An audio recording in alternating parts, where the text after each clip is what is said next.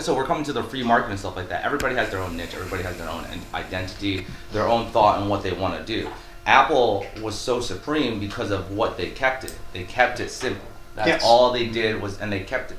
Simple and secure. And it's recognizable, you know, just like the Nike swoosh. They don't do anything different, but you'll recognize that swoosh no matter what. And it's just what people in general see. They see something familiar, you know, like if you're talking to us, you're going out, right? You always see that one person, like maybe at a sandwich spot.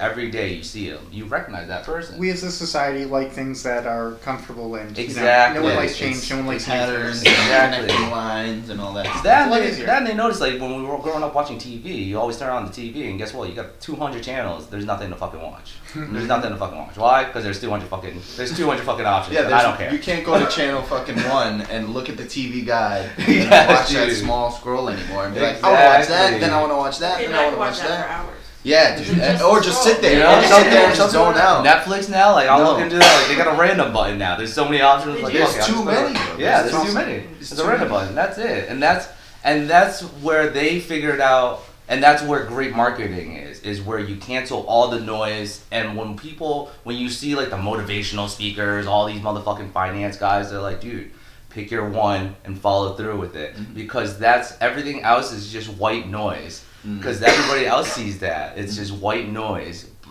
You find that one thing, people see that. That's it. That's your content. Like when I put petticoats, like that is that one same shit you see. Mm-hmm. Why? Because that's my brand. That's it. I don't give a fuck about anybody else, and I don't care what they look like. I'm gonna keep it as that. That's where you build a familiar. What's the word? Familiarity. Yeah. On that. Mm-hmm. It's like association. You know, exactly. so you're building an association with exactly, and that's the same thing. People like, and this is a hilarious example.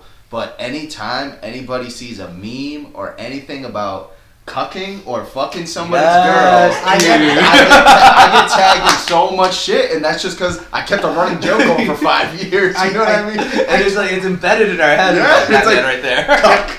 I joke about that shit too long. He's gonna come around. That's what everybody says too. They're like, bro, something happening at home? Like, you want to tell me about it? I'm so supportive. Just let me know.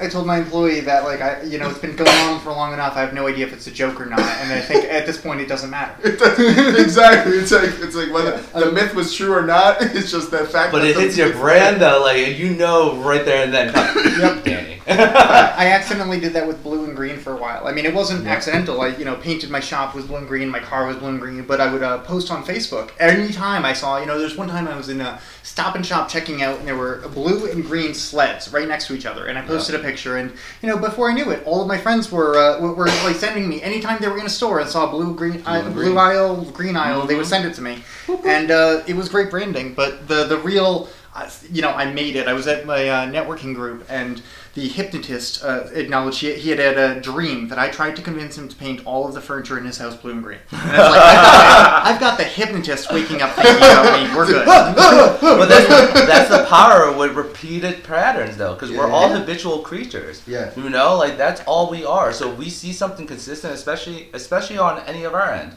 I see that's your thing. That's what that's what I associate you with. And that gives people the reminder, hey. So that's them. That's the concept behind this is RAS, Reticular Activating System, or Reticulated Activator System. It's some variation of that. It's essentially it's neuro-linguistic programming. It's training your brain to keep an eye out for that. Yeah.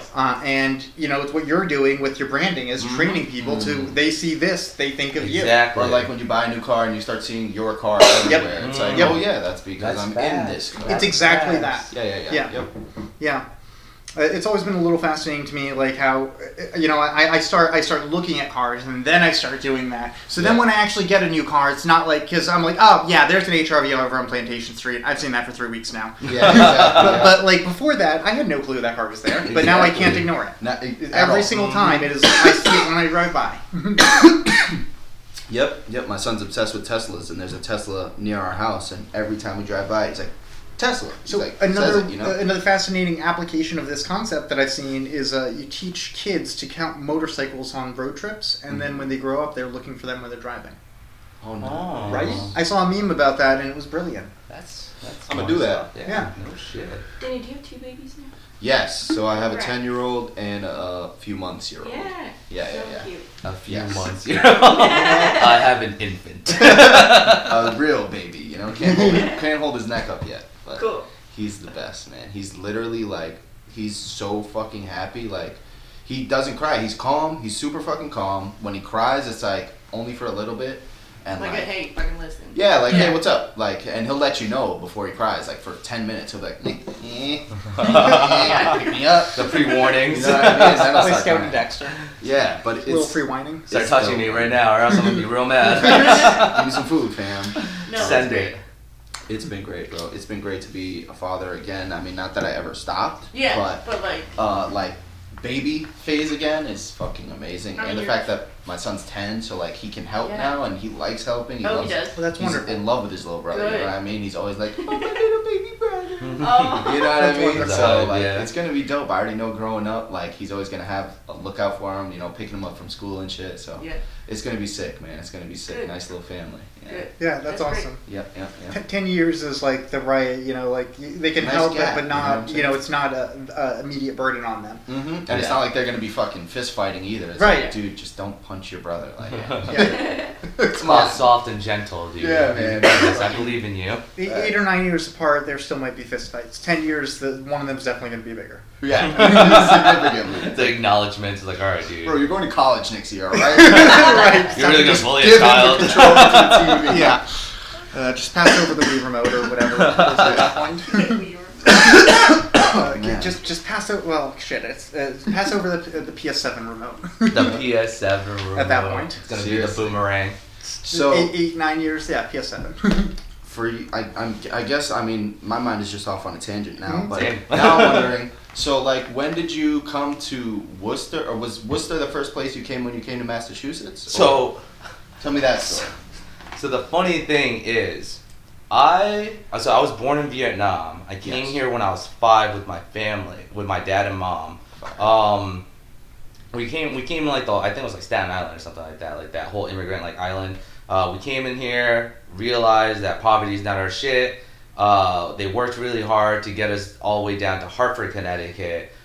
He built up mass of money there, moved in, got a really good job doing machine engineering, doing building airplane engine parts for Fire. the U.S. government. At like I think he said like by like the 90s he was getting paid like $19-20 an hour, which was like fucking Damn, phenomenal yeah. money back He's then. killing it. Got us a house in Berlin, Connecticut.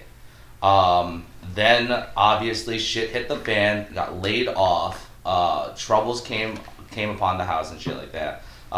Marriage fucking broke apart, and so my old man had no other choice than to fucking fly his way to UK, learned how to grow pot there, brought the information back to Berlin.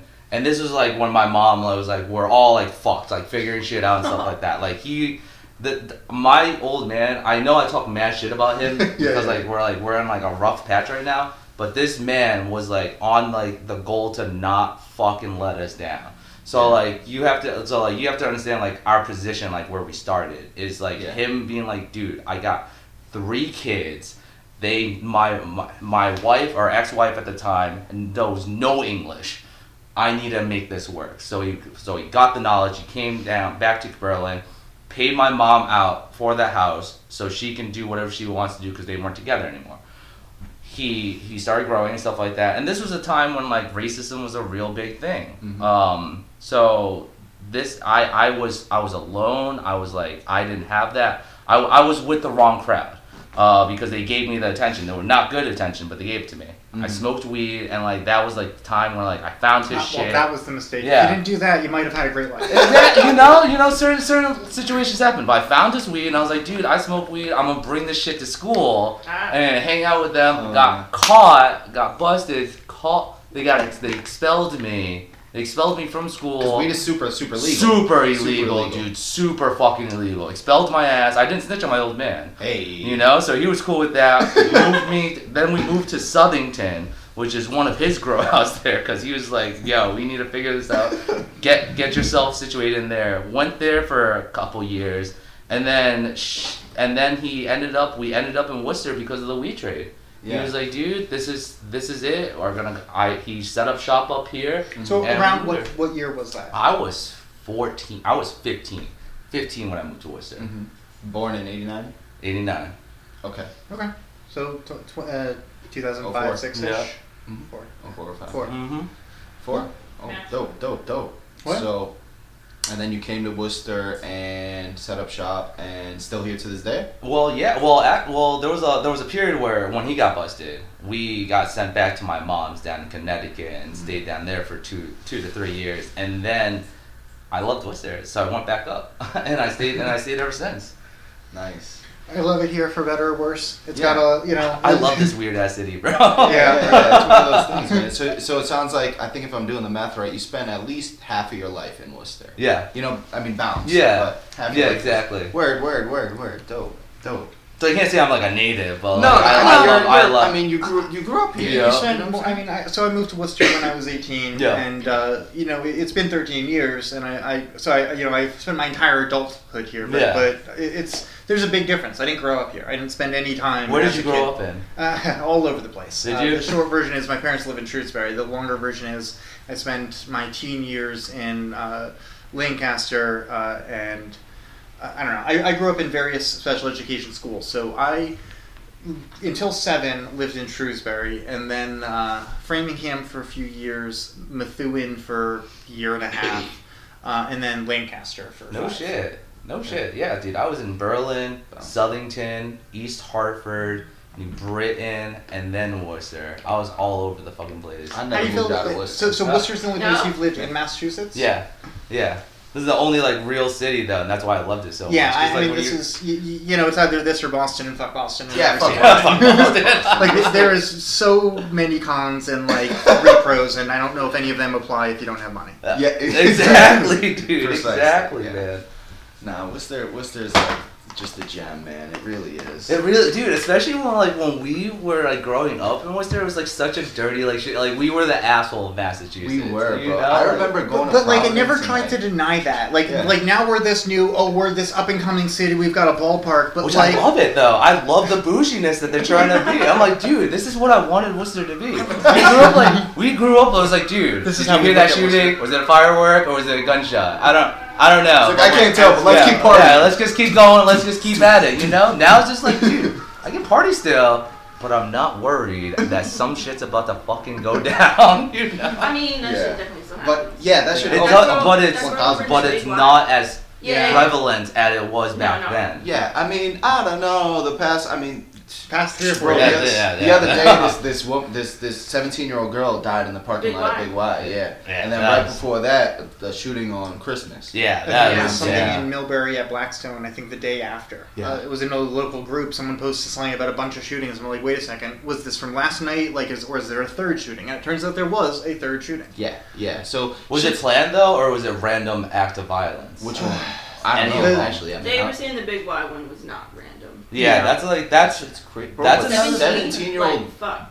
Yeah. Come on. They're rowdy. Dude, they're rowdy. When I was in Chicago, dude, I'm talking these boys, these young bucks don't give a fuck. When you're and you talk to the older heads, they're OGs. I was living with fucking OG LK, OG these guys started the games. Word. And they're looking down at the younger kids and dude, back then we had some form of rules of engagement, laws and respect. Now kids don't give a single fuck. I mean that's a black queer kid in a grocery store parking lot. Yeah, man. But if he said something, you can't say shit to a kid that's on that mentality. One step, they're gonna. What the fuck? It's all about proving themselves. That's it. Yeah. That's terrible. That's terrible. But I mean, it's a weird transition where you're trying to where you can't tell them what to do because you did that yourself already. So you can't just try to teach them a new trick when you already went through that whole process and taught them that way. So it's a push and pull, and the city's not really helping that situation too, because now the taxation's building up, so you're kind of pushing Instead them of out. helping the kids out, they're trying to push them. Yeah, Worcester's getting nicer, but not for the people in it. Worcester's getting nicer to try and get new people. Yes, they're trying to gather in the new they're trying to gather in all the people that wanted Boston but can't do it because it's already taken, and they're trying to move it down here to grab. They're getting people who recognize that Fenway is going to be underwater in 20 years. Word. I always tell people, I'm like, what's just going to be the new waterfront watch in the next 20, 30 years? Yep. Probably just going to skyrocket. Yep. Seriously, bro. Seriously. Okay, so, what's next? Dancing fucking is late as shit. Oh, yeah, that's okay. We're doing great. Yeah. I do think we should, what? Yeah, videographer. I do think we should send this one off to be edited and consider using him in the future. We can figure out more details about that later. But I realized, essentially, having someone who does podcasts edit this is probably good, because then we don't have to worry. I don't know, if we can focus entirely on recording and have someone who knows what they're doing. One, cut out all my but two, cut out the but two, reschedule it. We've had 6 different conversations at different parts. Yeah. You could restructure it later so that they go together. True. I mean, that's the part that I don't know, if I'm editing that and I mess that up, that ruins the podcast. If we have a few extra or the audio quality is not amazing. Yes. But when we're shuffling around different parts of the conversation, it might be best to have someone who knows what they're doing. True. Yeah. I'm with it, man. I'm with it. That's a good suggestion.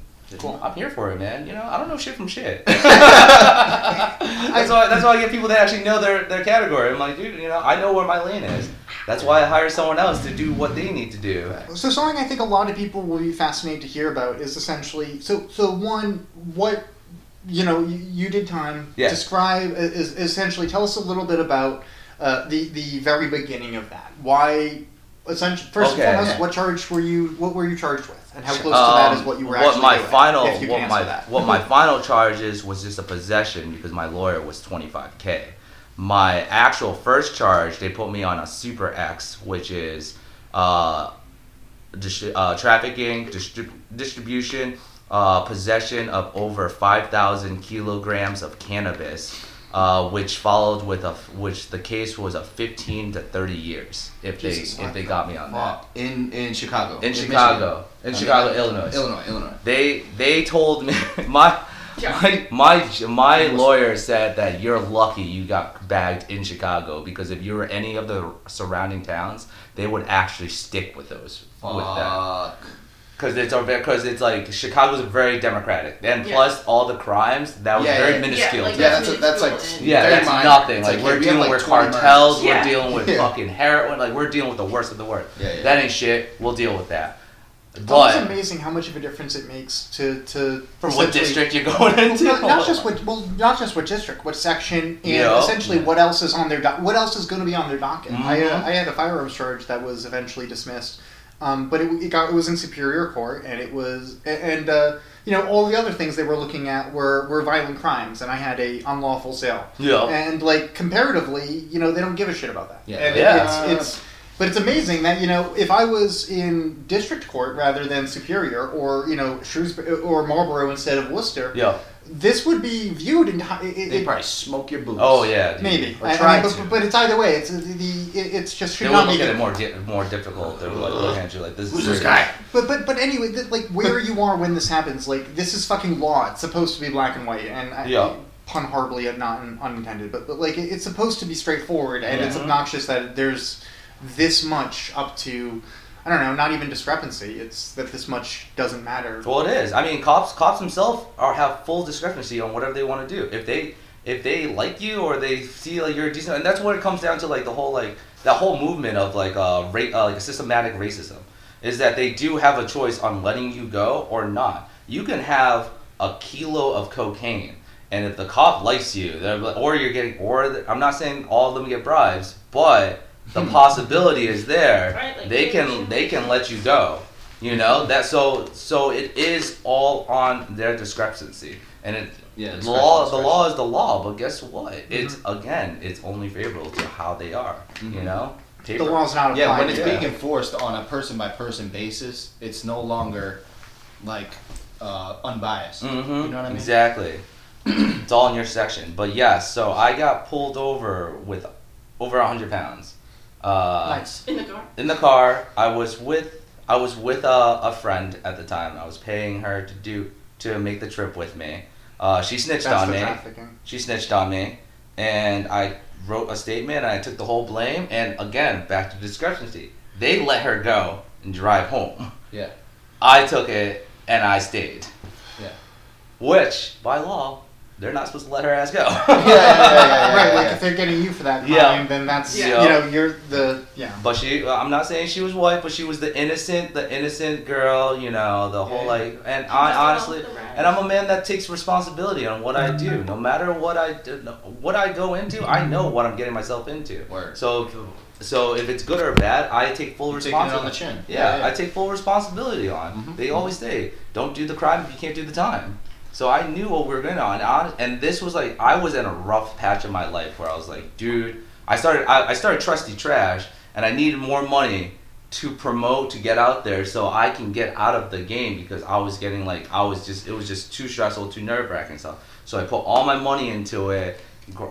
We got like a pack for like 1,000 at the time. That was like obscenely amazing. Mm-hmm. Bringing up that was like my out of my ticket. Like, I don't want to be in this. I don't want to look out the window. Mm-hmm. I don't want to keep switching phones. Like, I kept getting anxiety doing it. So I tried to get out of it, and then I got popped. Yeah. I got popped. Yeah. No, that's such a.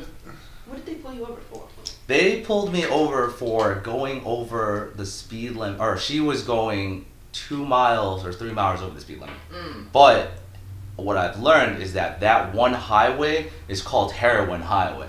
Oh. So they saw our cargo van, and they saw mass plates, and they're like, obviously it's like a big bang to them. They're like, hey, here, let's do that. Let's see what it is. He opened the window. He took her out separately, obviously. He came back. He said, I smell raw marijuana. I looked at him, said, no, you don't. And I do not consent to a search. Joke's on me, because I was on the passenger. And he said, you don't have that right. Step out of the car. Yeah, it's unfortunate. Yep. Again, it's horrible timing. You're literally trying to get out of the situation that society has shoved you into. And it just, this is, I don't know. This is exactly how shit goes wrong. I mean, it is what it is. That everybody that goes into this knows the risk, and that's the strive of No, I'm not talking about that. I'm saying essentially, the reason you were committing this crime, it was committing a crime. That part's not the reason you were doing this non-immoral crime, harmless crime. Yeah. No, no one was going to get hurt as a result of this. Yes, I can acknowledge it was a crime. Mm-hmm. Anyways, you were doing this victimless activity to essentially save yourself from being a victim. You were trying to get out of gangs, trying to get out of that systematic problem, and it's I don't know. There's that's a question that people might ask is, why would you have that much weed on you? Well, I'm trying to fucking make money to get myself out of a really difficult situation. We're all from Massachusetts. You know how our cost of living is up here. It is like when I tell people, buy a studio when I tell people, I'm like, dude, that's you for a person. Yeah, that's a lot of money. That's a lot of money for me too. But on the grand scheme of things, though, that's not comparable to where we live. No. That ain't shit. Nope. You are still at the bottom. Yeah. Let's pause this. He's probably. Pause. If I click stop. You were saying about the last time you took acid. Yeah, man. So the last time I took acid, I was at a music festival up in Maine. This girl dosed me with 10 hits, and I started seeing her. Damn. This was my hippie days. I was eating half sheets at a time. Yeah. I was a hippie. Jesus Christ. So again, that was back in the time when I was heavy on drugs. Can you tell the difference between 3 and 10? More 10 and 20. Once you hit the 5 to 10 mark, it's more longevity than you are at a peak. Yeah. You already peaked that high. So I saw this girl hula hooping in front of me. She started turning green purple, and I saw a bubble sphere in front of her, and I was like, this is not the place to be. I started walking the other way and just kept on walking. I remember it's like the hot heat of summer. So I'm like 105 degrees. I found some weird lake, swam in it, took all my clothes off and kept walking. And then like, shit you not, I like started frolicking on a field and a cop picked me up. He was like, "Sir, is this your farm?" And I looked at him naked, like Indian style naked, looking at him. He's like, "Sir, does this look like my farm?" And he like holds his gun, he holds his holster, right? And he's like, "Is this marijuana that you're on?" And I'm like, "Officer, does this look like marijuana to you?" like the whole situation was so awkward because like I'm still like I know I'm tripping, I know I fucked up, and I know where the situation is going. I just couldn't control laughing. Yeah, no, that much acid you can't. And so they picked me up. They got an ambulance. They picked me up. They brought me to the hospital. They're like, "Hey, you're dehydrated. Do you know anybody you can call?" I literally looked at him and was like, "I have no idea. Any numbers, nothing. Can I use your iPad or anything to hit up my friend?" And this was with when Mike Sim was living with me. Yeah. I hit up Mike Sim on Facebook to drive, and Nick Mig came too. Like from the police iPad? No, I'm kidding. From the ambulance. Bro, he came from they picked me up 6 hours away to come get my trippy ass. Good. Wow. Yeah. The So cop was had like, you come down at that point? that was the last time I took acid. I was like, "Dude, I am not gonna do that anymore. I can't, you know." And that's why I just microdosed some mushrooms. There was. The time I touched a dead body while on acid. Wait, what? What? Easter last year, we were upstairs, like just peaked, done, and there was like screaming outside, and I don't know, I take care of people. That's just I'm in crisis conversations all the time. That's just how I do. I react. Yeah. I went outside, and there was this dude on the side of the road screaming at a girl in the car, like just screaming at her Over there. Okay. like cross the street. Okay. I go up. He's trying to get her out of the car, and he can't. So I pull her out of the car, and when I do, I realize she's fucking dead. Oof. Oh. And she is blue, and he is screaming, crying. He's beating her, trying to do CPR so hard that she is puking. Like this dead body is puking that I just touched while peeking. And there's like 5 This is people like 4 around. months into like the pandemic, by the way. So, Yeah, in the pandemic, Holy in the shit, middle that's of recent? yes, Oh in the my middle God. of Yeah. COVID, and we're trying to tell him like it's not happening, man. But he's on whatever she's on, and he That and just fucking pure adrenaline Yeah. kicking in, dude. Yeah. Yeah. But we tried to get him away. He wouldn't leave it. Finally, cop comes. I'm like standing there. Tripping balls, Yeah. trying to talk to Tripping this car. sack. Oh shit, dude. But then the ambulance gets there, and one person gets out, and they don't do anything because it's done. been- I heard them talking, and they said that she probably went like 30 minutes ago, and they were just driving around, and he didn't know, and must have just saw it. No. Yeah, and he's fucking like devastated, and she's just he missed it.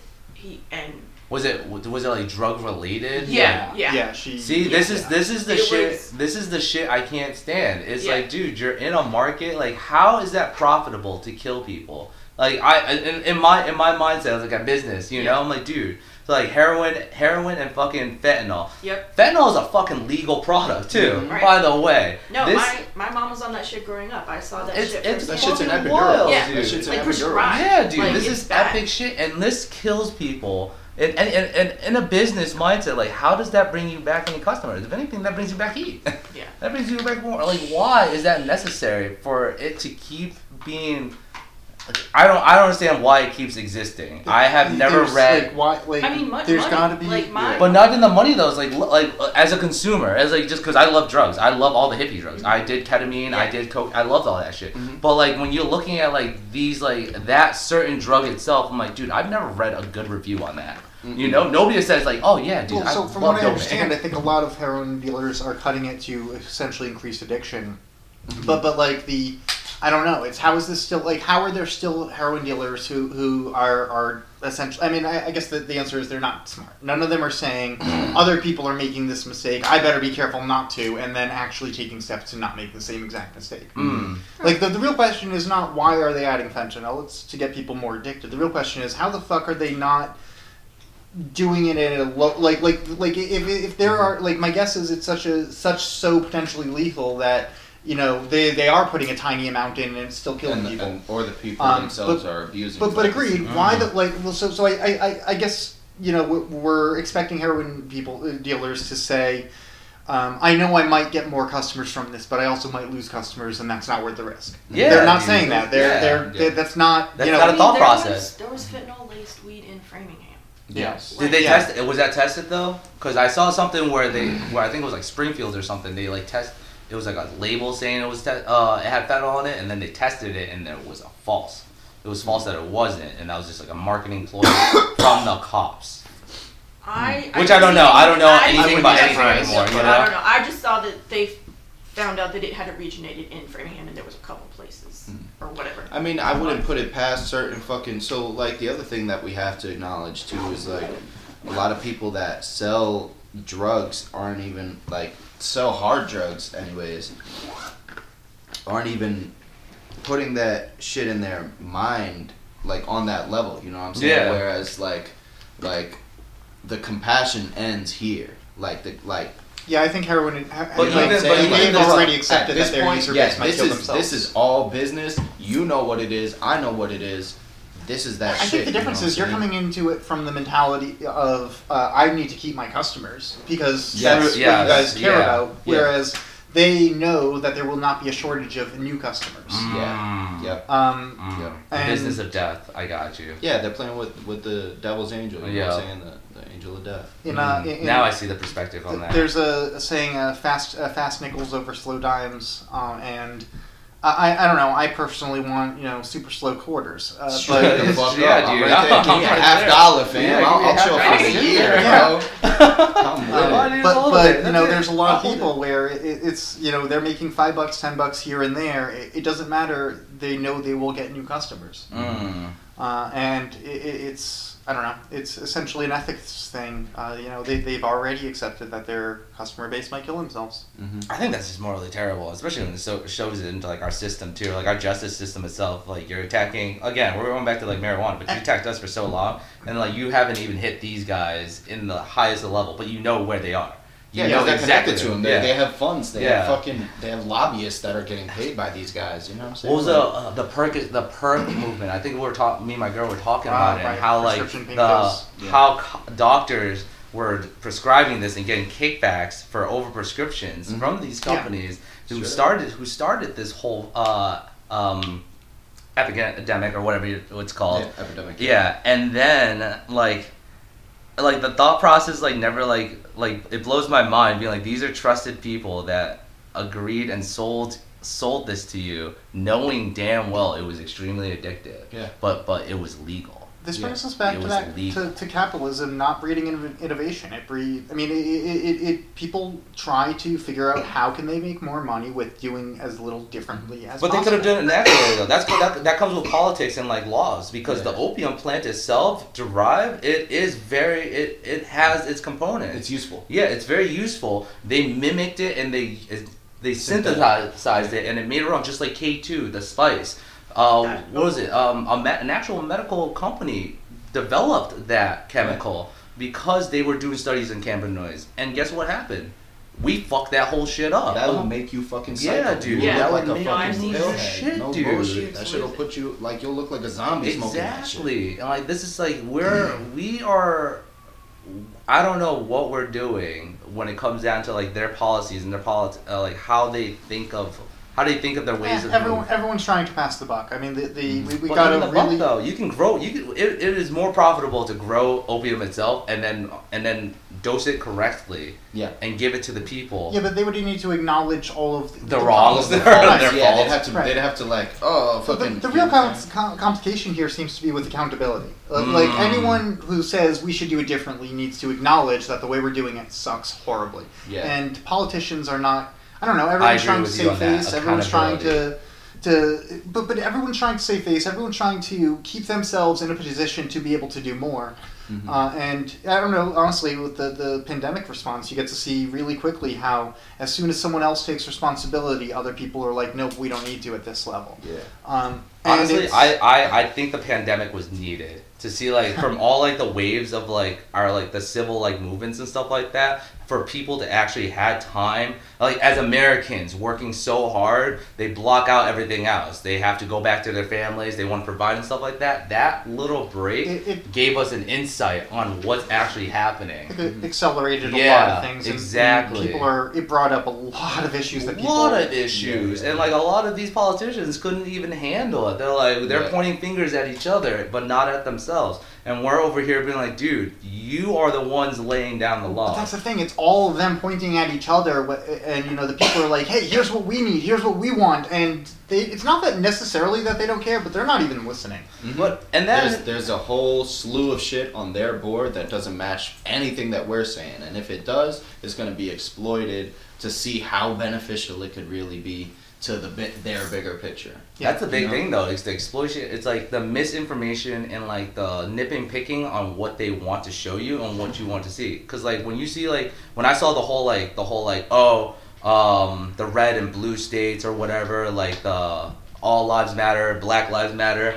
The thing is though that like they both have the common thing, which is like the core is all lives matter and stuff like that, and they're all nitpicking at each other on small issues that isn't supposed to be as a whole. Well, and I think everyone's avoiding the conversation, and not the everyone. actual conversation. Not everyone, but a lot of this dialogue is not dialogue or actual discourse. It is me. Like anyone who's responding to Black Lives Matter with something other than yes, they do. So you're acknowledging that both sides are always like the me part. Yeah. Like, that's what we built on, is the decisive block that we're not crossing, and that's again with people in power having the ability to market so greatly in every platform to show you that how you think and how I think is right. So how I think and what you think, I don't give a fuck about. I don't. You're right. You're right. The algorithm I'm looking at, the algorithm you're looking at, are telling you without. Enforcing it. It's fascinating. Which we all agree, like this is all fucked up. Like everybody understands, like fuck the government. Yeah. Everybody agrees. They're all trying to do Jedi. No, not everybody. I really wish you were right. But who really believes in the government? 40-year-old white dudes. Yeah, I mean anyone. I don't even think the 40-year-old white dudes. No, I've been arguing with them in the really? Worcester groups. They are closed-minded. But here's the thing: they are not just like they are passionate. Very passionate. They are passionate that not just that current things are good, that all of our ideas are bad, and then you have to take a step back and recognize what exactly. Well, which ideas are bad though? I mean, some of them are pretty bad. Like if you're gonna defund the police, I'm like that's kind of bad because I know some really shitty ass people that will come and rob your place if there's no law enforcement whatsoever. We going in. But that's not what the defund the police means, and there's no law enforcement. But that's also like when you're broadcasting it. That's a simple-minded person. Sure, but someone could take it that way. Exactly. I see what you're saying. Yeah, but that's what that comes down to is they're not actually responding to your thing. So like that's the exact. Let's not. We should definitely do a podcast on defund the police. But we're not. Defund the police isn't like that. Is the problem is the way you address that is you said people will rob you. Like that's not. So one, that doesn't contradict the concept of defund the police. Yeah. Two, the police don't stop people from getting robbed. No, they sometimes will do something about it afterwards. Exactly. But the presence is there. That's what you're attacking. Is the presence. I have found that locks keep honest men honest. I've got a nice. So do guns. I believe in guns. No. Locks keep honest men honest, and cameras keep dishonest people accountable. And guns make people who feel safe who otherwise don't. Or powerful. Do you believe that everybody should have a gun? No, absolutely fucking not. Should everybody be allowed to get a gun? Mostly. I think most people should have a gun. How many? Wait. We're just talking about like the kind of unstable people in the world. I think they should too, because guess what? If you're gonna go into an unstable person's going to your house and it's a standard castle law, you're. I might be terrible, but you're knocking them out. We're still not actually addressing the problems. Yeah. We're discussing mentalities around them. That's the same as the existence of law enforcement means people won't get robbed. Mm-hmm. No, that's just people are afraid of getting arrested. Now people are afraid of... Yeah. You are right that if everyone thinks everyone else has a gun, no one's going to go around robbing people. Mm-hmm. I still think if everyone has a gun, there would be more violence. I think if everyone had access to firearms... Do you think there would be a spike?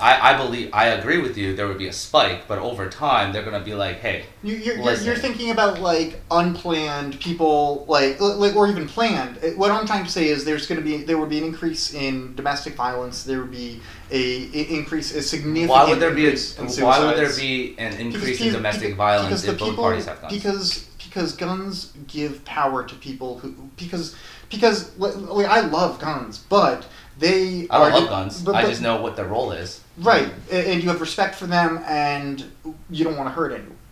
What about the people who don't have respect for them and are comfortable hurting people? Because there's a lot of abusive... It goes with the spike. So let's just say you have one person that has love and compassion and doesn't want and they're backed to a corner. Now that person doesn't have a gun, but the other one does, or has the ability to. That person is backed. That's one of those. Let's use teachers as an example, because there's a large demographic saying we should arm teachers. Now I think that teachers should be allowed to carry guns. I think there should. I think any smart gun shop is going to offer a huge discount for both training and. Fuck yeah, they should.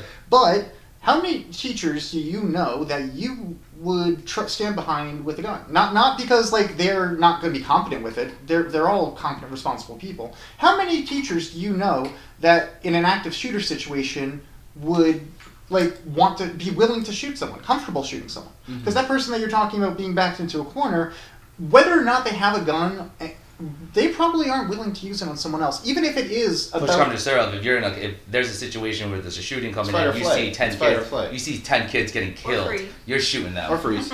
You're shooting them.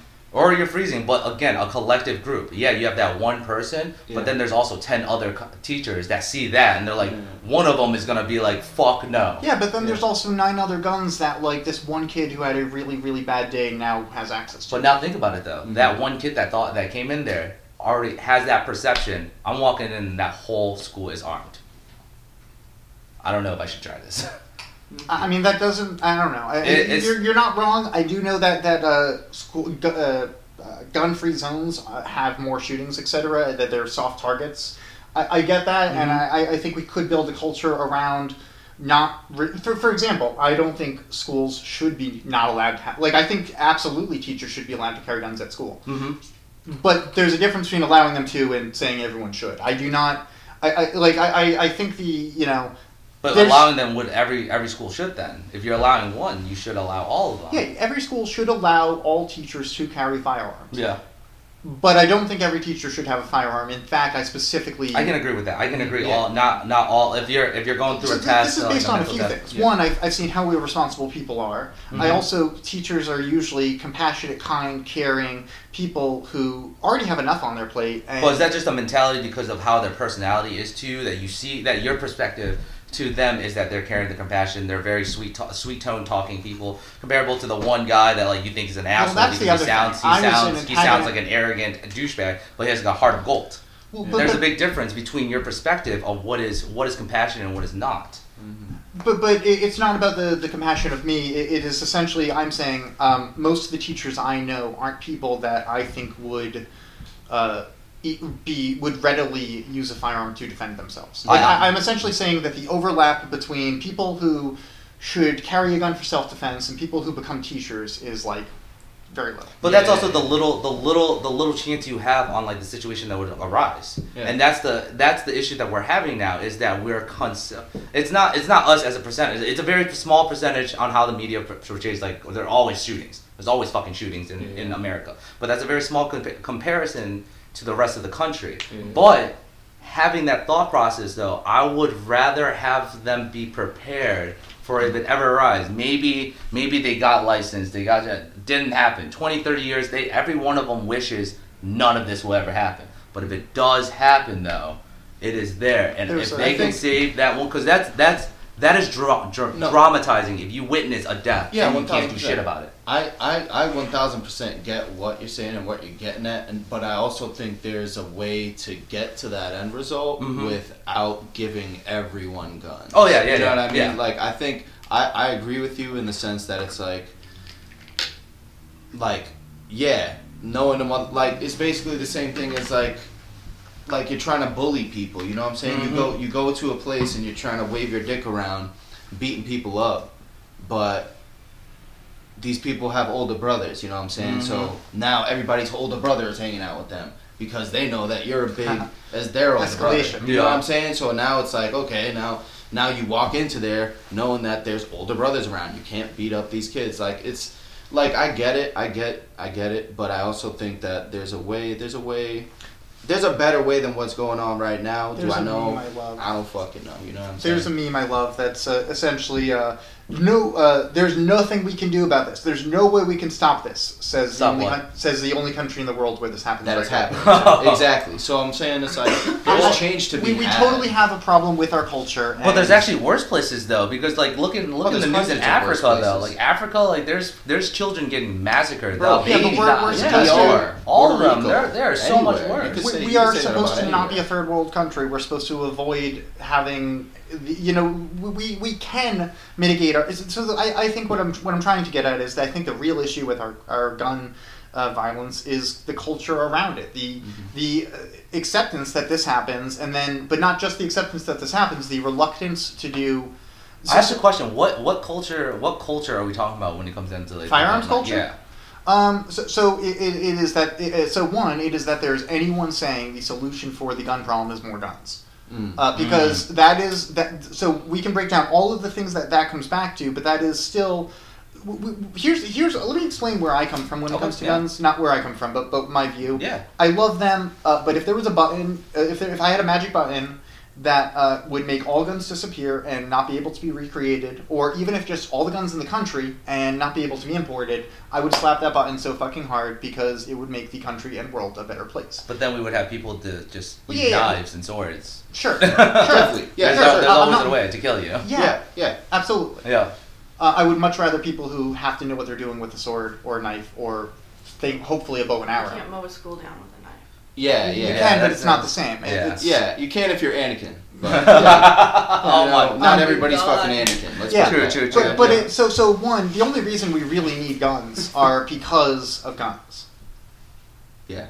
Good guys don't need guns. Bad guys don't. I can't say that because over in Vietnam, nobody's allowed to have a gun there. The only people that are allowed to have guns are the actual government officials, and they abuse the shit out of it by making bribery. So what you're saying is the reason other people need guns is because of the people with guns. Well, I'm not saying it's like government first people. No, but that guns is are only. It is the perspective. Again, it is like you said. Only people that you want guns is to have that feeling of like having like they need it for like protection power or whatever they have. That's the thing that we actually need to address is the power problems in our country and society. Well, it's also the consciousness of the person itself. Let's say you are looking at someone else and you see them as a threat, but they don't see you as one. The perspective there is that now you're thinking what they're not thinking at all. Well, the real problem is now we are responding to that. We are now going through society saying, what if they think I'm a threat? Because a lot of society is saying, what if they're a threat? But everybody is unnecessarily. A threat. Everybody can potentially be a threat. So we need to get away from that. And they are. Yeah, everybody can potentially be a threat. Yeah, and that's a But that's an acknowledgement that we have to understand that everybody's like point is like you're a threat, you're that. You're like, dude, all of us are. This comes back to the capitalism and virtually unlimited resources is, and the reason that I'm strongly, I don't know about against capitalism, but what it ends up creating is it's the whole pie thing. It's essentially you can if I get a larger piece, it means you're getting a smaller piece. Why am I a threat? Like obviously not me, but why other people are a threat because Because of that. Because the pie you're eating though, right? So we're more of the creators, of like certain things. Like I've always like told myself like I would not trade anything. I would rather create or like build something off to make my own pie, and then eat it off there. There's not enough people who are doing that. Huh? Mm-hmm. You do need the ingredients, but that's still those are negotiable raw pieces. Sure. Let's say that you had a great supply of the ingredients and you already have all the knowledge to make that cake. So now you're making cakes. you're probably going to make more cakes than you need because you can, and then other people want those cakes. Yes. Eventually, you start charging more for your cakes because you've gotten better at it, your cakes are better quality, etc., etc., etc. Okay. At what point is someone else getting less cakes because you're making more? The point is that they're not making their own cakes to go against mine. Not everyone can make their own cake. Not everybody can, but that's them. But there's their portion. If they're working for me, I guess what I'm trying to say is for me on that. Right, but if you this isn't a you need to fix this problem. This is a here's a alternative way to look at it is what if instead you made enough cakes for your entire community and someone else like this is a alternative concept. Okay. Now the reason you need to the reason you're selling those cakes is because you didn't make the cakes because you wanted food. You made the cakes because you could and had the resources and but if you were just making it for food, you would make 5 cakes and you'd have cakes for yourself for a week.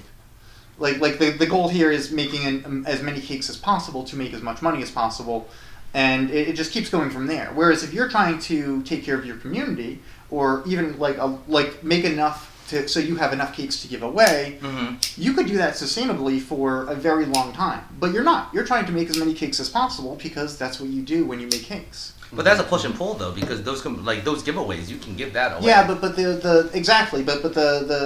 other pull, the external factors here are that you needed cakes in the first place. Whereas if you're making enough cakes for someone else, no one's going to see you as a threat. You're giving them cakes. The reason you're a threat is because you are using up all of the cake ingredients. Because you're charging them, and what if they know they don't have money, they don't have the ingredients for the cake, and they don't know how to make cake. You're the one with the asset here. And you're making as much of it as possible, which uses up as much resources as possible, and then you're charging as much as possible because that's simple commerce. Yes. But you just also said that we have an unlimited supply of... No, you have an unlimited supply. They don't. As a society, that's the thing, is as a society, we don't have a shortage of cake ingredients. We don't have a shortage of people who know how to make cakes. Yeah. We have...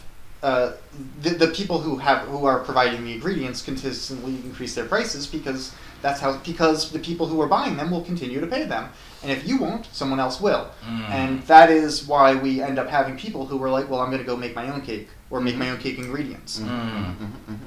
But so the real problem is that you're stuck in this. That it's not your fault that that there's limited resources. It's not your fault that other people don't know how to make cakes. It's not your fault that I don't know. It's not your fault that you need to eat cake. But it's also not your responsibility to fix this. Yeah. So I think you're trying to find the medium on things, and you're saying how capitalism is fueled by greed, and that there not just greed, but also the whole supply and demand thing. The natural route for anyone in capitalism to go is to eventually control that supply and demand. That's what I was talking about with branding earlier. About how Magic the Gathering has done something really cool because they've created a value for something in their community, and then they make something designed for that community. It's the same thing as if you create a loyal brand that wants to buy your T-shirts, and then you make those T-shirts, and you are immediately selling those T-shirts to those people. You have created this. Okay. Now, if you jack up the prices of your T-shirts because your brand is growing and more people want it. That is simple. You're marketing well. That means you are increasing the demand while decreasing the supply. And that's how you could. So what you have to recognize is, that's what I mean. I'm really right now passionate about the right to repair because Apple has. Apple's just the biggest one. All the other companies are doing this, but Apple is, if your iPhone dies in 2 years, you're going to go out and buy another iPhone. You might look at all the alternatives, but what they have figured out how to do is make it make the most sense for you to just buy another iPhone. They've also made it make sense for you to not worry about it dying in 2 years by offering protection plans, trade-ins, etc., etc., etc. Now, does it make sense for the consumer for you to have to replace your phone in 2 years? Is this something anyone would choose to do? No, but they have given you a list of options, and you may pick the most sensible one they have given you. So, but I also think that option is very. I don't know the nitpicking of the actual industry itself, but when I go to the trade-ins, I see that as sustainable because now you're not throwing away this tech. Sure, they're using the recycling, scrapping it, and then reusing it again. So think of it this way. Would you have traded in your phone if you could get more from an individual person? What do you mean? I guess what I'm trying to say is they're going to offer you $350 for a phone that if you put on Craigslist you could get $500 for. Why would you give it to them for $350? There's a long list of reasons. Okay, yeah. They make it super easy. They make it make sense. There's a lot of reasons you don't want to go on Craigslist to sell your phone. But they're paying more now for your phone to give it back to them for a trade-in. Sure. They're doing and then they put it on their eBay account that they use to control the value of the secondhand market. Mm-hmm. So and they're offering a warranty with it. So the business is beneficial to them because there's less people buying used phones. You know, they want people to spend $50 more here and there on a refurbished phone from them rather than going to Best Buy. And okay, so something I want to bring it back to, I want to dial it back to when you were talking about supply and demand, how it eventually becomes controlling that supply and demand when you're for profit to an extent. You know what I'm saying? I want to segue that into. Yes. How do you, as someone who has done time, been a consumer of marijuana, for however long you've been smoking, tell me a little bit about weed in Worcester, weed in Massachusetts, whatever. Where does your mind go when somebody says weed in Massachusetts or? I think we are the underdogs right now in this market. Massachusetts, the East Coast itself, comparable to everybody in this whole nation, they say Cali.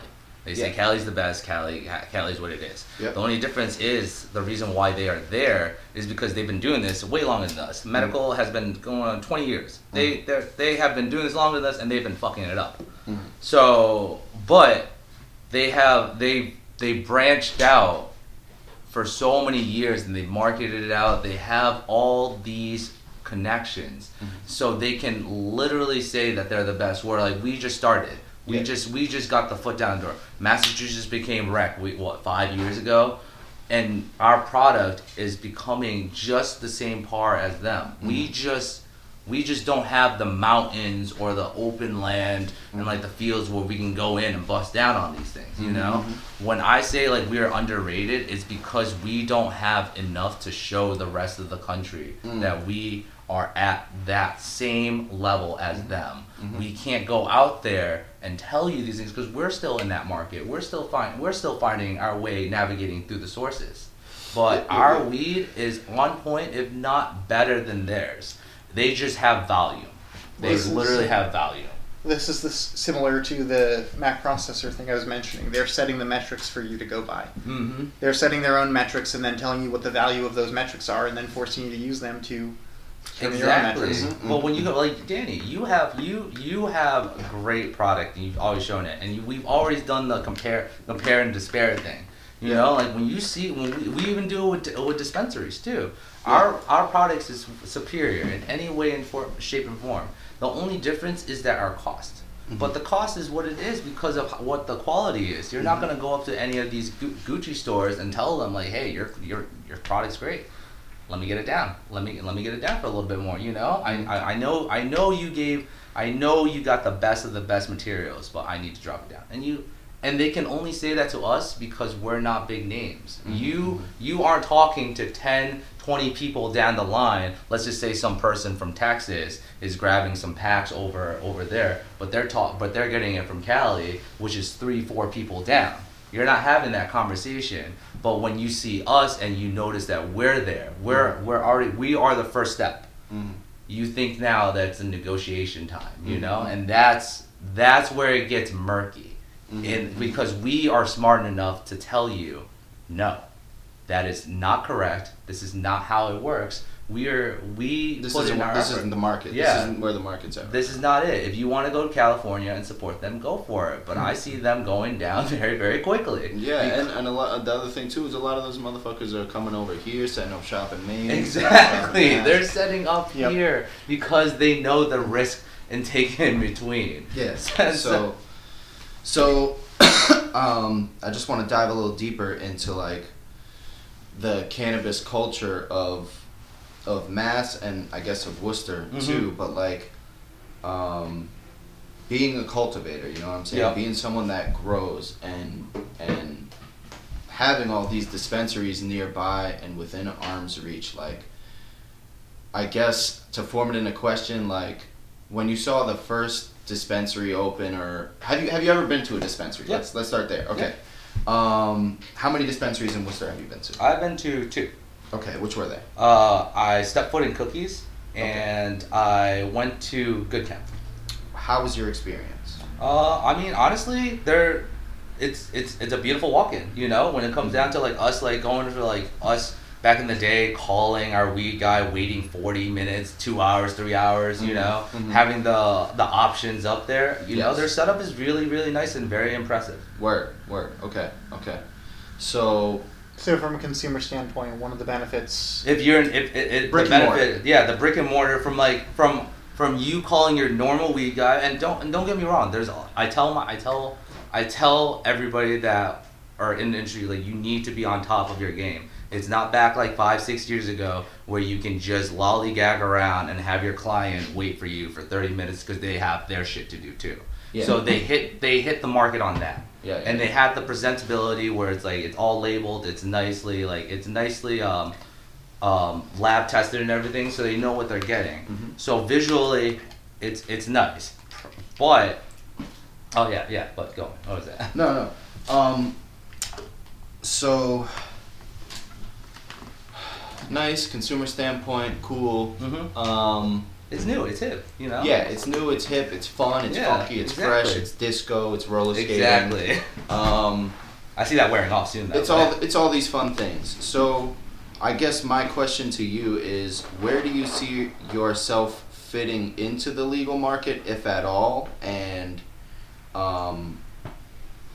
has that been made accessible to you, or what knowledge have you seeked? If you wanted to go legit, yes. What route would you have to go, and what things have you already found out? Like, for example, have you already looked into the equal opportunity thing that Massachusetts? Oh, yeah. So I've actually talked to my lawyer. I've actually went and looked into this impact program. The impact program is a joke. It's pretty much to tell you, hey, the state is training you to do this job so these other dispensaries can hire you, because apparently I'm unhireable. You know, like, wow.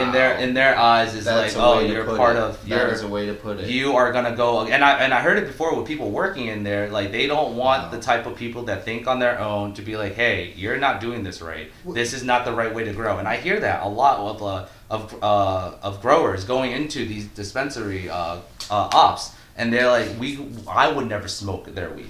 Word.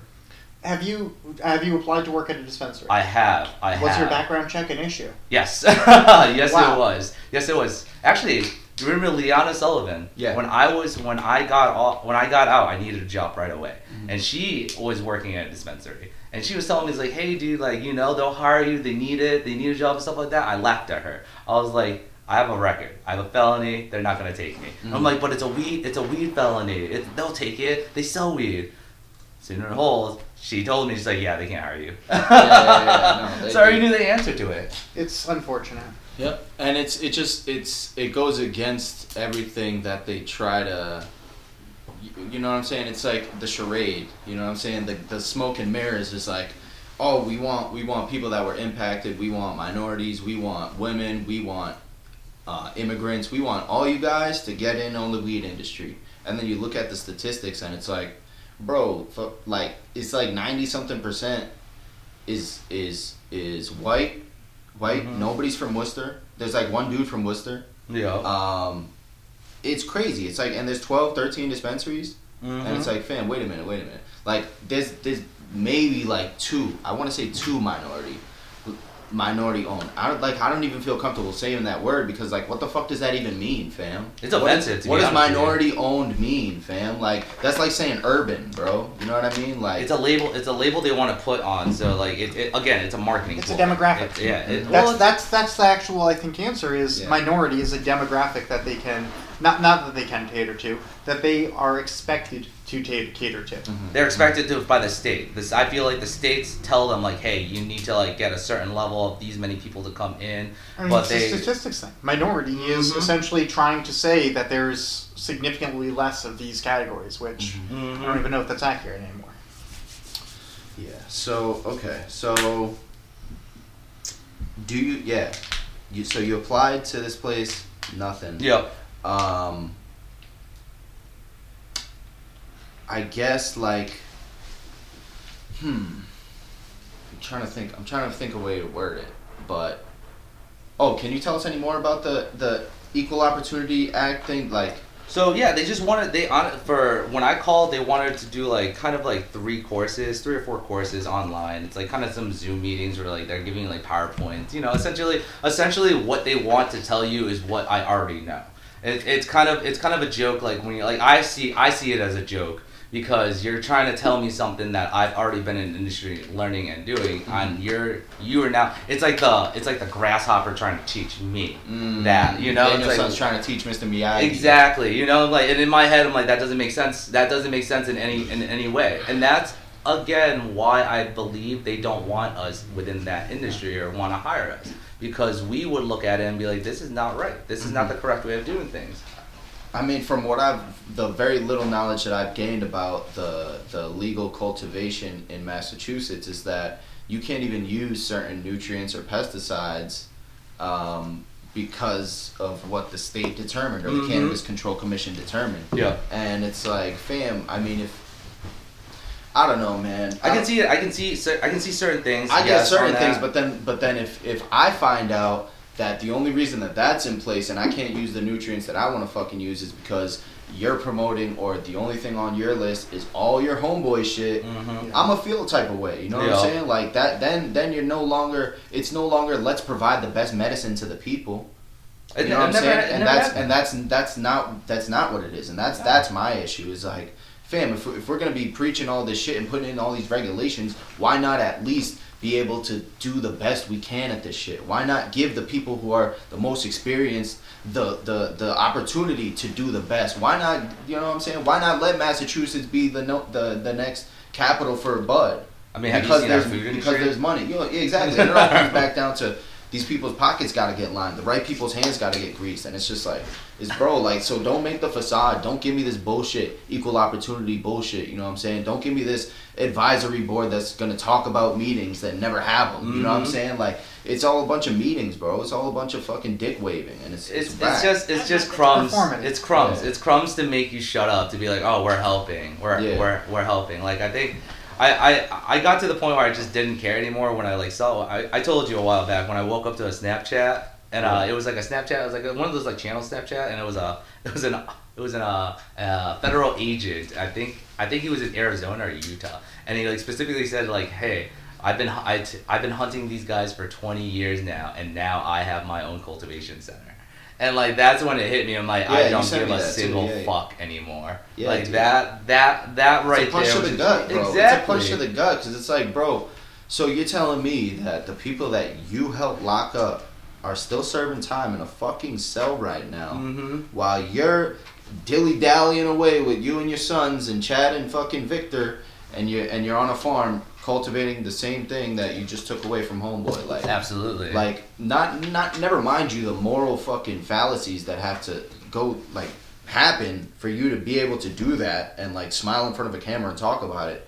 But it's like the audacity of people are sitting in jail. For you know what I'm saying? Like, bro, take like that should have been the first step. Period. Yeah, the first step was healing. Get these motherfuckers out of jail in every state that you're selling weed. I don't give a fuck. I think this really comes back to accountability. America would have to acknowledge that they fucked up putting them there in the first place, and it looks like America is... And it goes back to, the prohibition of marijuana and hemp. You know what I'm saying? Like, why don't we have fucking hemp products, fam? Why can't I wipe my ass with a hemp piece of paper that costs what it should? It would actually make us very stable. Like, why can't we make hemp-free fucking buildings? You know what I'm saying? Like, what's going on, man? Like, come on, bro. Are we really trying to advance, or are we just trying to let some people advance? And that's no, absolutely. The fact some people. No, the fact that there's arguments about billionaires paying whether or not they are going to not if they should pay taxes. It's if they should actually pay taxes. Because like the real question, like everyone knows that. Anyways, you know, we've got a discussion about whether or not they're going to pay any taxes. Yeah. But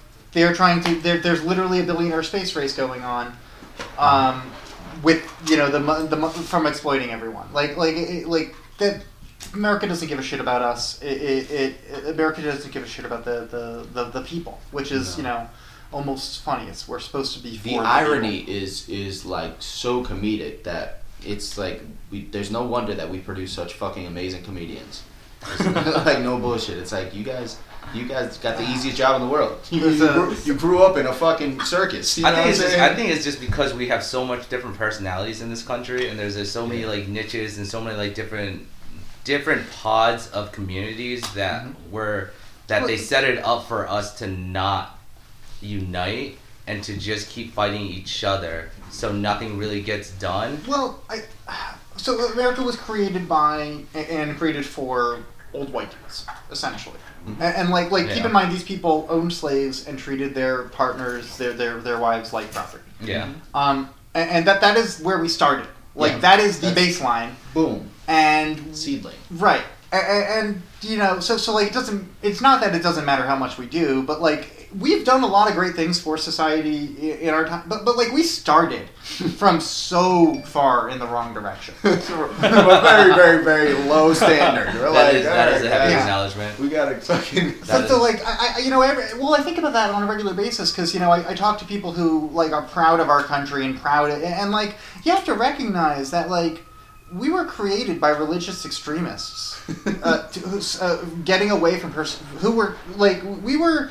Yeah, sure, Britain was too controlling. But, the people who came here weren't good, and they didn't do good things to start this place. And we need to not pretend that America was built on, good business practices. On jolly fucking folks. Yeah. And, we weren't built on equality and good business practices. But I feel like most countries were built off of doesn't matter. Anyway. It doesn't matter. We never started on We're supposed to be the greatest country in the world. We should act like it, not, Honestly, say how can we not be less shit. I still think we are. I think this country is. Why? What about our country? We're 10 and above in everything.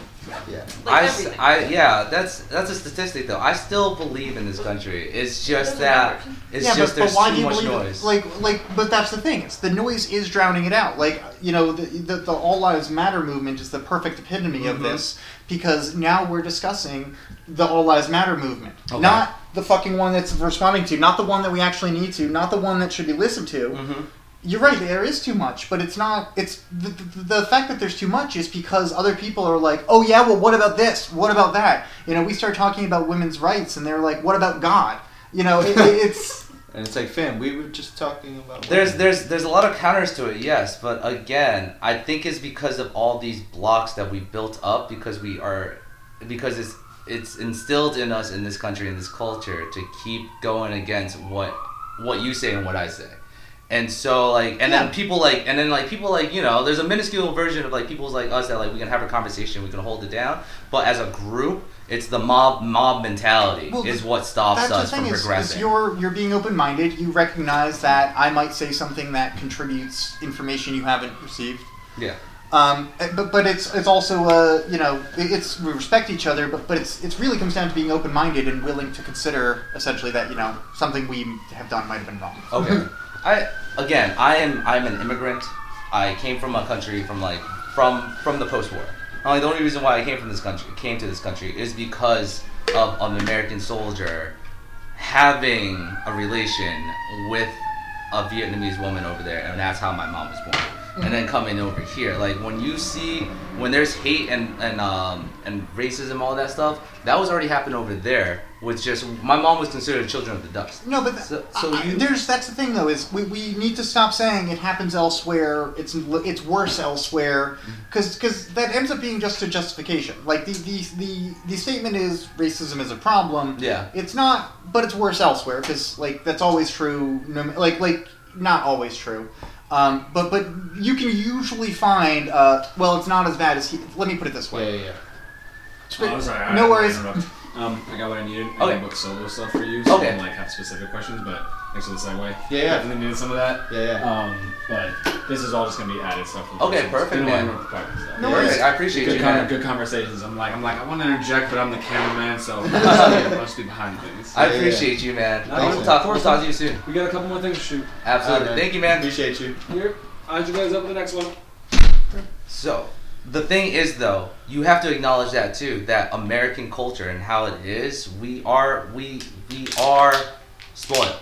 And we can't have that conversation where like it is worse out there, and you have to acknowledge that we're all from the bottom. The poorest American is still a higher stepping stone than anybody else in the world. This is the whole my new boyfriend is great because he doesn't beat me like my ex conversation. It's like, I think we can acknowledge. We can always acknowledge. It's worse elsewhere, or this is where this really started from, or this comes from here. But that doesn't mean that we don't still have this problem or this elephant in the room that needs to be dealt with or should be talked about. You know what I'm saying? Yeah. I want to say that's the common ground that we can all sit down and say and be like, yes, that is correct. Yeah. And that is where we should stick it as. There's all common grounds in certain things. But why don't we start at the there are sufficient resources. Vietnam shouldn't have racism or greed or we don't. Everybody's Vietnamese there. Everybody's Vietnamese there. It's just it was just because of that war that happened. And that's why we came over here. Is how this is the America I know. Is that we were American over here saw how badly they were getting treated over there. That they had to make the laws to be like, yes, let's take them in because they are getting fucking killed, beaten, and left there because of what we did. So that's where I see the America as. And that's when I see the opportunity when we're looking at this stuff. Like, you have to, like, and this is just from my life. And, like, when I explained to you how my old man came through and was like, no English, nothing.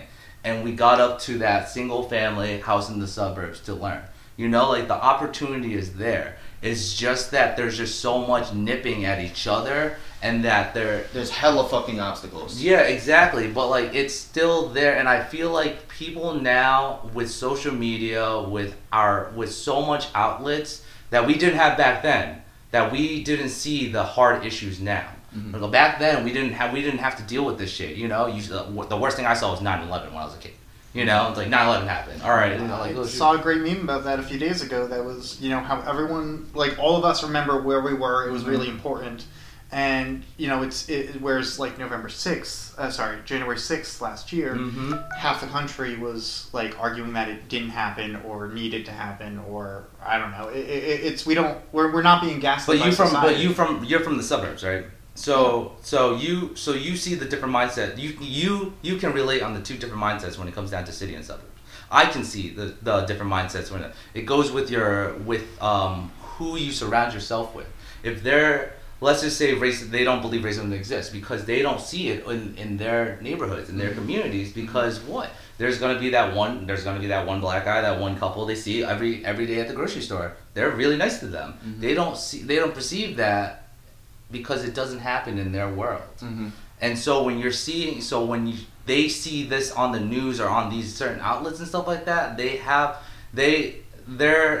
second guess it because they don't know. They meet it with opposition. Exactly. Because it's not even opposition though. It's just a different skepticism. People. Exactly, skepticism. Because they know Todd and Brad. They're like, hey, they're really nice guys. The Muhammad family's down the street. They're really good people. You know, why would this happen? And that's the difference, I think, and that's like the conversation that we need to sit down and talk about, is because the daily life that they have, they don't see it as a daily life in the city or the daily life in a certain area, and that's where you have to acknowledge that factor. Yeah, you gotta have empathy because it's like it does happen. Just because you don't see it doesn't mean it doesn't happen. You know what I'm saying? Just because there's people getting abducted and sold on the sex trade every day doesn't mean it doesn't happen. You know, just because there's people committing suicide and all this stuff, you know, like, doesn't mean it doesn't happen. Yeah. And I think it's just different that they have to see it themselves, and it's like seeing or believing. So from what I understand, this is what privilege comes down to is, and I'm speaking from privilege about this, that essentially it's not that I didn't think racism still existed. It's you know, it couldn't exist in my town. It wasn't this. It wasn't, you know, I knew racism was a problem, but it wasn't one right here because you know, and what it really comes down to is. You know, I haven't experienced racism. Okay.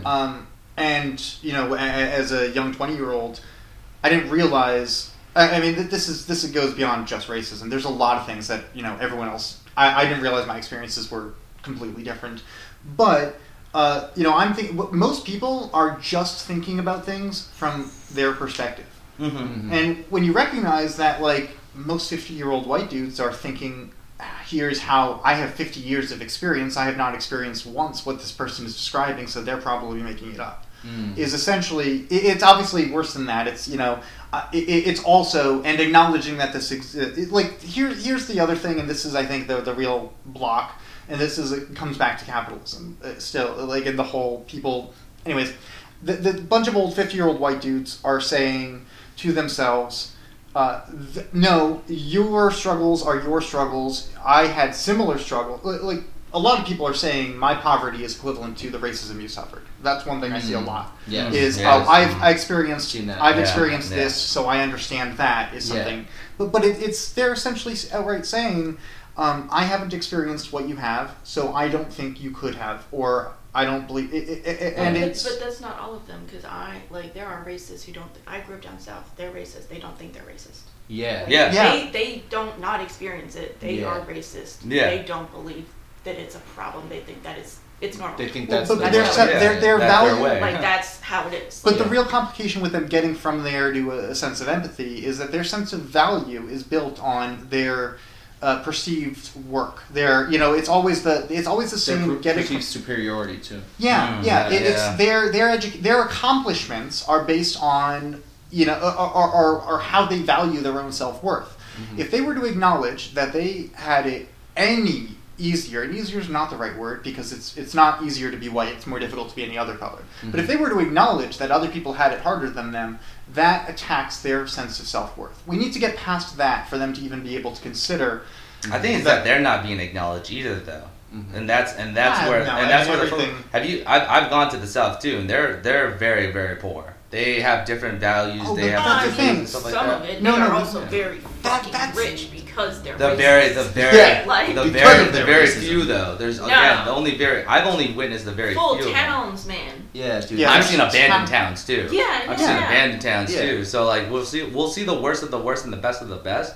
But at the end of the day, it's just their communities and how they perceive things. Well, but that's the other thing is it's exactly what you're saying. It's how they perceive things, but their self-worth is I am a successful this, that, and this. But I also think that of myself as well. Right. And you would do, and so has the hip hop community because they push through that. The hip hop community always acknowledge that. We all push that we are successful because of the things we have done, and recognizing that other people haven't had the same opportunities or haven't experienced the same things we have in the same ways. Like my identity for the longest time is I'm successful because I do things right because I'm doing it better than other people, and that's honestly dumb once you think about how many different ways Sure, I might have done a bunch of things right. Sure, I might have done a bunch of things better.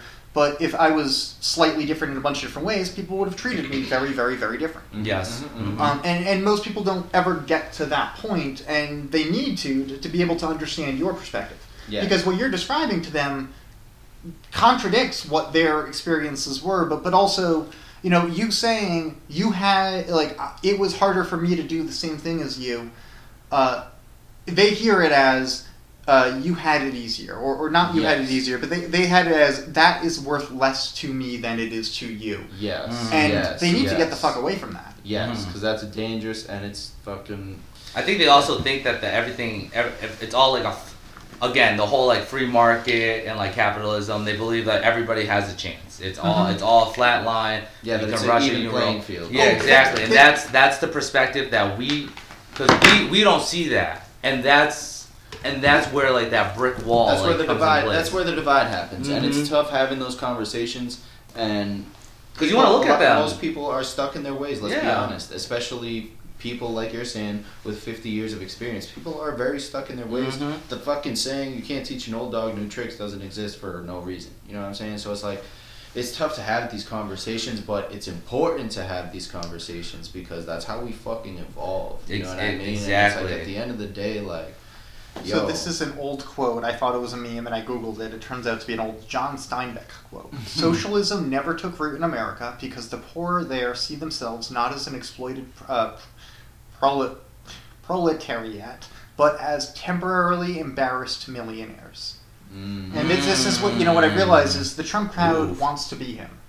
Yeah. Like they all think that if they work hard enough, they will be successful. If they shoot enough TV I mean, they shows. do. They do. Yeah. I mean, if you're screwing around a whole lot of bunch of people, yeah. I mean, that's their market, and that's their business. Let me use the bathroom real quick. Okay. That's I'm their also gonna market. pause for that upstairs. Yeah. So what hardships have you come across as getting into the weed industry? So the joke is right now is that you need a shit ton of cash. You need right now to look at a space, to look at anything right now. The owner is looking at your bank account, and you have to have a minimum of at least $500K in the bank. Even if you have that $500K right now, you need to get licensed, which costs through the lawyer fees and stuff like that. It's going to cost me another $25K. Equipment I've looked into, which was like a small 2,000 square foot flower room with vegging and stuff like that, would cost me about $2.1 million in cash. And also just the whole anxiety of getting licensed and having the state be like, hey, are we gonna let you do it, or are we gonna let you not? You need to get the place first before you even apply. Yeah. Yeah. Which is crazy. And have it completely outfitted the way we say. Before the plant goes down too. So as of what Petty Coast is right now, I am pretty much hitting residentials. I am going into people's homes. I am setting their medical rooms up in the best way that I can. Yeah. And that is it right now. Well, I'm building up my base from there, and then through the snowball effect, hopefully I'll be able to gain enough money and gain enough help from that portion of the business to get licensed. Yeah. So it sounds like you're enabling people to grow weed who otherwise wouldn't have the knowledge to, wouldn't have the access to the equipment, or otherwise. Exactly. So I'm providing that portion to help amplify myself. Yeah, because at the end of the day, you helping them grow weed helps you out, because you're like, hey, look at this great weed that I grew with this guy. Yeah. You want to grow some weed? I'll help you grow weed. Yeah. I'll help you grow weed. Exactly. So I get it. Because I'm not out here. I've looked into getting investors and stuff like that, but again, the whole portion is that you're working for me. Yeah. And at the end of the day, you are working for me. Someone else is providing the money. You're giving up the agency that makes it worth doing in the first place. Exactly. So that is where I'm getting cuffed right now. So what more about the licensing process can you tell us? Like what is essentially the first step, and more importantly, what do they expect you to have before getting to that step? The really, in Massachusetts, the first step is to get the location. The second step is to have money for it, and for them to see that you can sustain this for at least 2 years with no sales, no plants, no nothing. Wow. Do So you know why the state obviously they want you to why do they care about your ability to stay open for the licensing procedure? Honestly, it's terrible to say, but my mentality is that they only want the big dogs to come in there because they lost the drug war, so they're trying to get as much money back as possible from all their funding, and and they honestly don't want anybody that's been in this industry or have thoughts to go in there to start working and start getting licensed and for start thriving. They don't want us to be a part of it, and it's clear, and you can't, no matter what anybody says perspective wise, their action speaks for themselves. They don't want us in. I mean, look at Worcester. There's 12, 13 dispensaries. Who's from Worcester here? Exactly. Because if this shit was the way Worcester was laid out, we would have the most diverse group of CEOs in fucking Massachusetts. You know what I mean? And what the fuck? Yeah. It's a joke. It's honestly a joke, and they it's like funny when they have these dialogues we're gonna corrective justice, we want the tax money is gonna be going back to schools, gonna go help the community, but the community can help themselves. they just don't want us to help ourselves. They want us to fucking beg on our knees to be like, hey, please can I get this when we can just obviously do it ourselves. They don't want that energy. No, they want everyone to go entirely through them for every step of the process, and so they can. And it goes back to the whole like, why do I need you to tell me what I've been doing already? To like for them to like step up and be like, you need to follow what we've been doing because this is the correct way. Yeah. But it hasn't been. Yeah. You guys haven't been in this industry. Yeah, I've been doing this shit as long as I have, motherfucker. I have no idea what you're talking about. This all doesn't make sense. So can I ask, is that where the petty comes from? Yes, this petty codes came from me sitting in my jail cell looking at this and was like, hey, Massachusetts is legal. Yeah. Oh wait, you can't get licensed. Yeah. You can't do this right now. So tell us about the moment you watched Massachusetts become legal. Oh, I was in my jail cell. I was in I believe, what was it, Stateville, Illinois, and we were on lockdown. So the TV's on, and we're watching the presidential campaign, you know. So like all the winnings and stuff like that, and right in the bottom was Massachusetts voted for recreational, and I stood up and I looked at this. And I'm like, this is it. I'm fine. I know what I'm doing with my life. That was the moment that was like, I'm gonna grow the best weed, and not even the best weed, because I know people that are grown 20, 30, 40 years before me. Yeah. I know right there in my soul, I'm gonna fucking hire these people, and we are gonna crush it. My cellie actually looked and laughed, and he's like, Cellie, aren't you in here for this? And I said, yes, motherfucker, I am. And when I get out, I'm gonna fucking get this shit right. Yeah. And obviously, niche is down the road. We're still working on it, but fuck it, man. I'm not stopping. I see this as a long-term thing. Yeah. And I see the moment we break through, man, it is done and over with. Mm-hmm. I see us crushing every fucking thing possible. It's just at this point in time, I gotta keep going with bureaucracy. Stuff popping. You know, that's it. Because it's when the federal fucking government releases their hands. That's when it's gonna fucking fly. I keep hoping we're getting closer and closer to that. We're not. That's just gonna stall forever. Yeah, you see how they're stalling right now with the fucking infrastructure plan? They can't agree on anything. No, that's just gonna stall forever. But that gives us time to keep building, keep working. Like I said, I'm not stopping. You're not stopping. Mm-hmm. We're gonna keep on doing what we're fucking doing, and that's it. I like it. That's a good note. All right. Awesome. Thank you so much for having us. Yeah, thank you. Hey, thank you, man. Yes, sir. We need to do the intro thing. We never even started on. Oh, what the fuck? Okay. We were all over the place on this shit, to be honest with you. It was really cool. It's okay. It worked out. I loved it. I think we should have started recording like half an hour earlier. That was great. But yeah, it's okay. Hey, can I call you right back? All right, bye. Hey, this is David Webb, and this is What Could Possibly Go Wrong with Danny Phantom. Nguyen from Petty Cannabis. Hey. Ba ba ba ba ba. Right. Dude, let me hit that. What is that?